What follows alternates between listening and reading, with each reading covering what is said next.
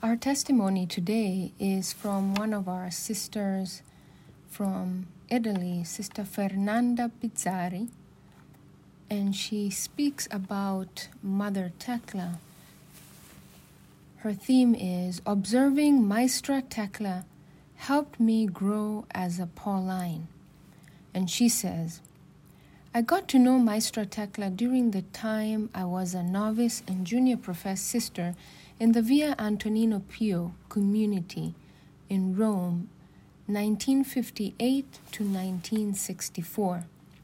My earliest memories of her are of conferences she gave us after Mass every Sunday morning in the AP Conference Hall, the only room big enough to hold our huge community.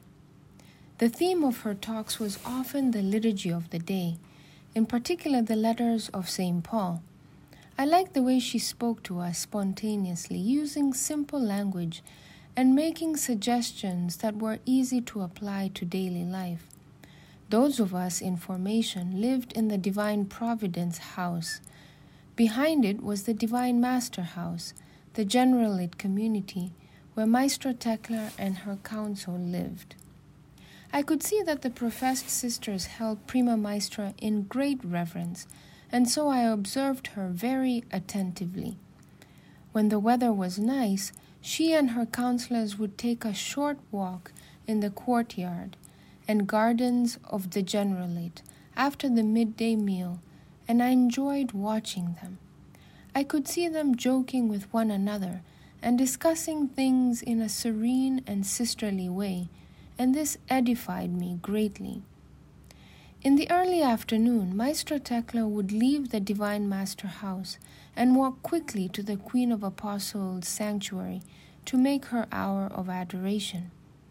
I too liked to make the visit at that time, so it was another golden opportunity to observe her.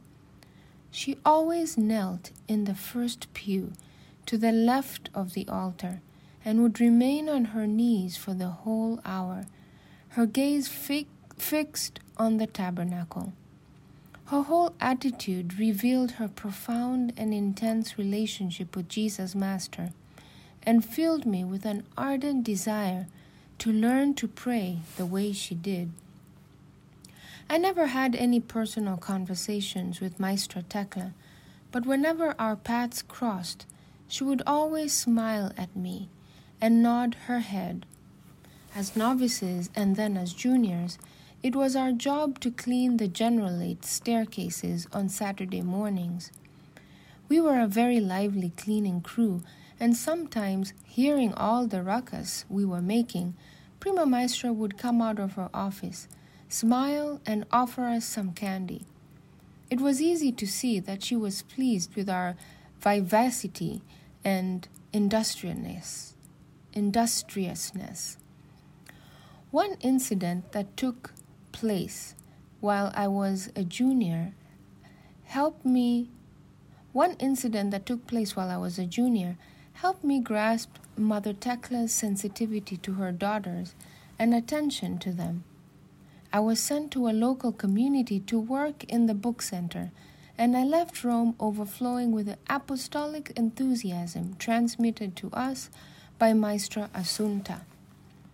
But little by little, I came to realize that perhaps I had idealized this apostolate too much, and that consequently my expectations were unrealistic.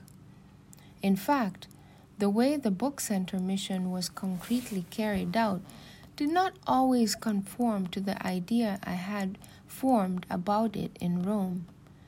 This caused me great suffering, but I didn't mention it to anyone. One day I received a letter from the Generalate asking me to come to Rome to speak with Maestra Thecla.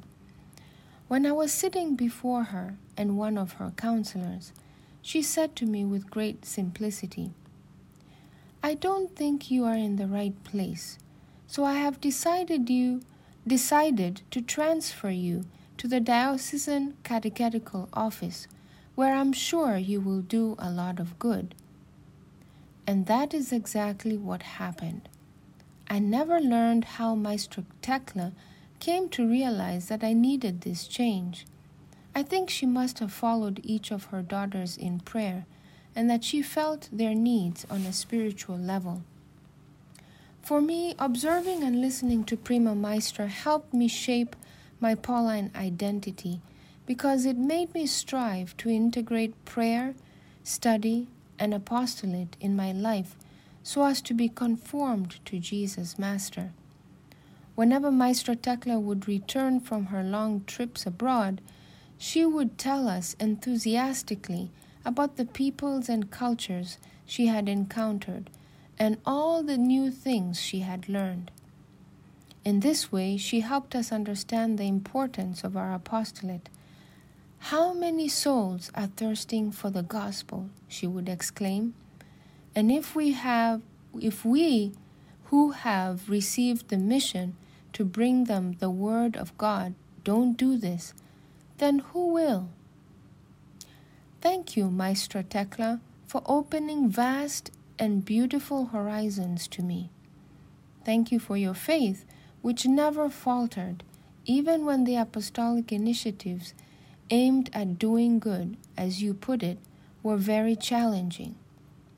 Thank you for witnessing with your life to the beauty of the Pauline vocation and for inspiring me to live it to the full.